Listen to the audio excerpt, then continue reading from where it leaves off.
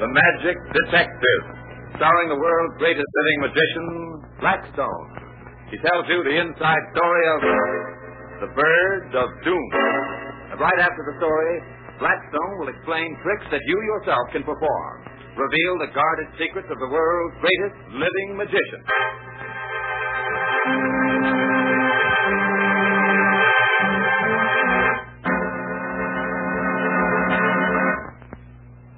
And now, stand by for Blackstone, the Magic Detective. Alan, have you seen our new bird? Why, no, Rhoda. Oh, a canary. Does it sing? Well, of course it does. Who'd want a canary that didn't sing? There. See how it jumps around? That's quite a bird, Rhoda. It's not just an ordinary canary. Oh, isn't it? No, Alan. It'll answer questions for you. Oh, come on, Blackstone. You don't expect me to believe that, do you? Well, it will. Ask Chirpo what time it is, Alan. Okay. What time is it, Chirpo? That's the hour, 3 o'clock. And now... And that's the minute. 3:05. Come on, Alan, look at your watch. That's right, Rhoda. It is 3:05. Oh, of course. Chirpo's a smart bird. Tell me, can she... It is a she. Mm-hmm. Can't she always tell times like that? Yep. Gets sort of boring when it's 59 minutes past 12, though. Tell me, Blackstone, where'd you get Chirpo? Oh, I bought her from the estate of an old inventor. Tell him the story, Blackstone. Well, Alan, one morning, quite early, the telephone rang. It was a friend of mine on the police. Blackstone speaking. Oh, yes, Captain O'Rourke. Yes? Did you say? A locked room, hmm? Yes, Rhoda and I will be right out. Yes, I understand. Yes, of course. Goodbye, Captain. Rhoda and I'll be right out where? Somebody dead, a locked room. Well, that's what I like about working for you, Blackstone. It's always so calm. Old Mr. Baldwin is dead. Oh, he is he? Well, who's Mr. Baldwin? He was an inventor who lived at a boarding house a little ways out of town. He was found dead this morning by his friend, Mark Sanderson. Did you know him? No. Well, I don't want to seem unsympathetic, but what's all this got to do with us? Mr. Baldwin was murdered. What do you mean?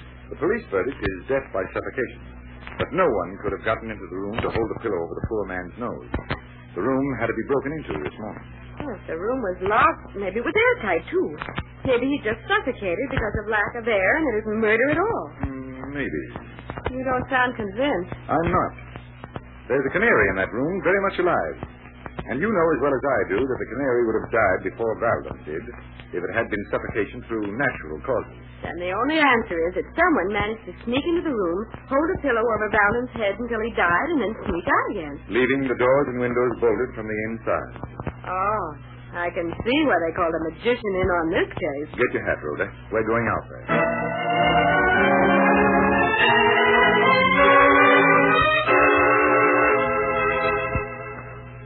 Gee, Blackstone, I'm sure glad you came out here. We got to find out what killed the poor old geezer. You're a friend of his? Just about the only one he had, poor old ghost. He was a smart old guy, Belden was, but he'd had bad breaks. Didn't have a dime. He was an inventor, wasn't he? Yeah, that's what he called himself. But the old gink hadn't invented nothing worthwhile for a good long spell. I just looked after him because he was such a kind old bird. Well, this is his room. Or was, I guess I could say. Oh, look at the canary. I bet nobody's remembered to feed it all day. Here's some seed, miss.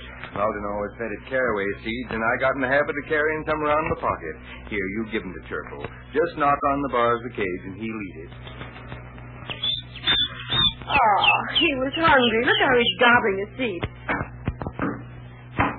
You finding out anything, Mr. Blackstone? No, nothing yet. You know, them coppers said he died from suffocation, but I don't think so. Well, what do you think happened to him, then? Well, he was an old geezer, like I said before. He didn't have nothing to live for. All his folks was dead. The way I figure, he just plain got tired of living and give up. Suicide? Oh, no, nothing like that. His old ticker just give up. I'm beginning to think you're right, Sanderson. No one could possibly have gotten in here. He probably turned over onto his face, burying his head in his pillow in his sleep, and then got too weak to turn back. Yeah, something like that. Still, it's awful stuffy in here with the windows all shut up like this. But not stuffy enough, Rhoda. That canary is still alive. And birds of that type are much more susceptible than humans where bad air or poison gas is concerned. Look at that bird jumping around. Hey, birdie, you want some seeds? Give me some, Sanderson, will you? Thank you. You have to rap on the bars of the cage back there, and the turtle won't eat. Oh, all right. Oh, there.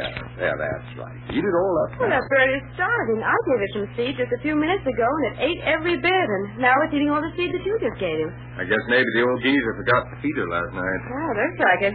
Well, I guess we'd better be going. You come along with us, Sanderson. Me? Why? We're going to pay a little visit to the police. But before we do that, tell me, why did you murder Valden? Blackstone! Why did you murder Valden, Sanderson? You're crazy. I didn't do it. That bird's still alive. You saw it eat. Feed yourself. Not seed, Sanderson. Iron shavings. That is a mechanical canary. Oh, Blackstone, that's a real canary. No, a real canary would have been dead. But you... Oh, watch out. He's got a gun. Can't get me alive. I got you covered, Blackstone. Drop that gun, Sanderson. I've got the goods on you. And I got a gun on you. Stand where you are. Don't move, Blackstone. He's not fooling. All right, come out of the closet. Get him. Watch out!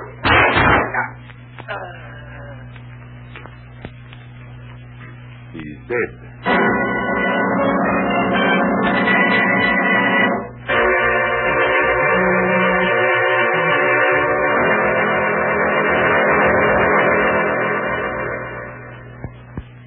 But, Blackstone, tell me.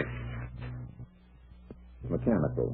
Fool me when It had to be a mechanical bird. No live bird could have lived in a room in which a man died by suffocation. And there was no other way he could have died. No one could have entered or left that room. But if no one could have entered or left, how did Sanderson get in to suffocate him? He didn't. It was all arranged beforehand. Sanderson had left a lot of dry ice in an open suitcase under Valden's bed. The ice used up all the oxygen in the room during the night and left no trace. But why did Sanderson kill his friend? For the bird. For a toy bird? That bird is no toy, Alan. I've seen other birds somewhat like it, but never anything as remarkable as Chirple. You see, Chirple was Valden's invention. And Chirple is worth several $1,000s. One more thing. Sanderson gave you bird seed. Where did you get the shavings? They were in my pocket. I substituted them for the seed by sleight of hand. And so, another mystery was solved by magic. Right, Alan. And I see a new trick coming up. This time with a pack of cigarettes. You're right. Only this is something more than just a trick, Alan. Notice how I'm holding this pack? Why, you're holding it upright, and it's resting on the fingers of your left hand. Yes, and your hand is palm upward, so your fingers can hold the cigarette pack comfortably. Good. Now that everything is perfectly understood, watch what happens. We're watching. Holding the cigarette pack in my left hand, I place my right above it. With my right hand, I make hypnotic passes. And what's supposed to happen? Wait, let's watch it, and maybe we'll see. And in response to such hypnotic persuasion, a cigarette will magically rise. Oh, look, a cigarette is rising from that pack. It certainly is, Rhoda. But I'll bet it isn't hypnotism that's bringing it up. Then what is bringing it up? Well, I don't know. And still the cigarette keeps rising from the pack. Slowly, steadily, majestically. It can't be magnetism. It can't be a string. It can't be... It's magic, Rhoda. Just magic. Say, that cigarette has risen to almost its full length. And now, at my silent command, it stops. With the fingers of my right hand, I take the cigarette and pass it for your inspection. And what about the pack? Can we examine that, too? Certainly, Rhoda. Here it is, with the rest of the cigarettes that it contains. Examine everything. Well, certainly nothing wrong with a cigarette. And the pack is perfectly ordinary. Say, what did make that cigarette rise? I told you, Rhoda. Magic. And if you can't figure out a better answer, I'll be back in a few minutes to tell you more.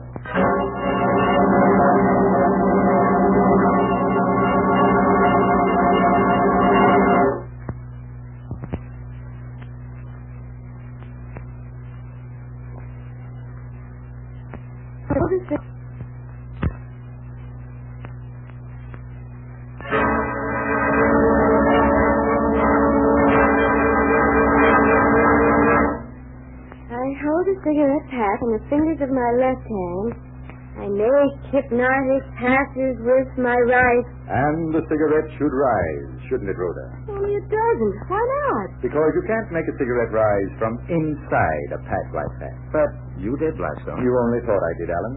The cigarette was never in the pack. Look, I'll place it where it really belongs. In back of the cigarette pack. Held upright by your left thumb. Correct. That's where the cigarette was at the start of the trick.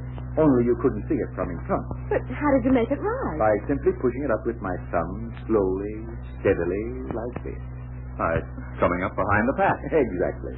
Now I'll turn the front of the pack toward you and tell me what you see. Why, the cigarette appears to be rising right out of the pack itself. And we can't see your thumb because it's hidden behind the pack. That's the answer to the trick. It looks like magic when you watch it from the right place. Oh, I'll say it looks like magic. Give me that pack. I'm going to try it. Now, first I take a cigarette. I put it behind the pack. I put it behind the pack. I hope you like that trick, ladies and gentlemen. And until next time, this is Blackstone saying good magic and goodbye.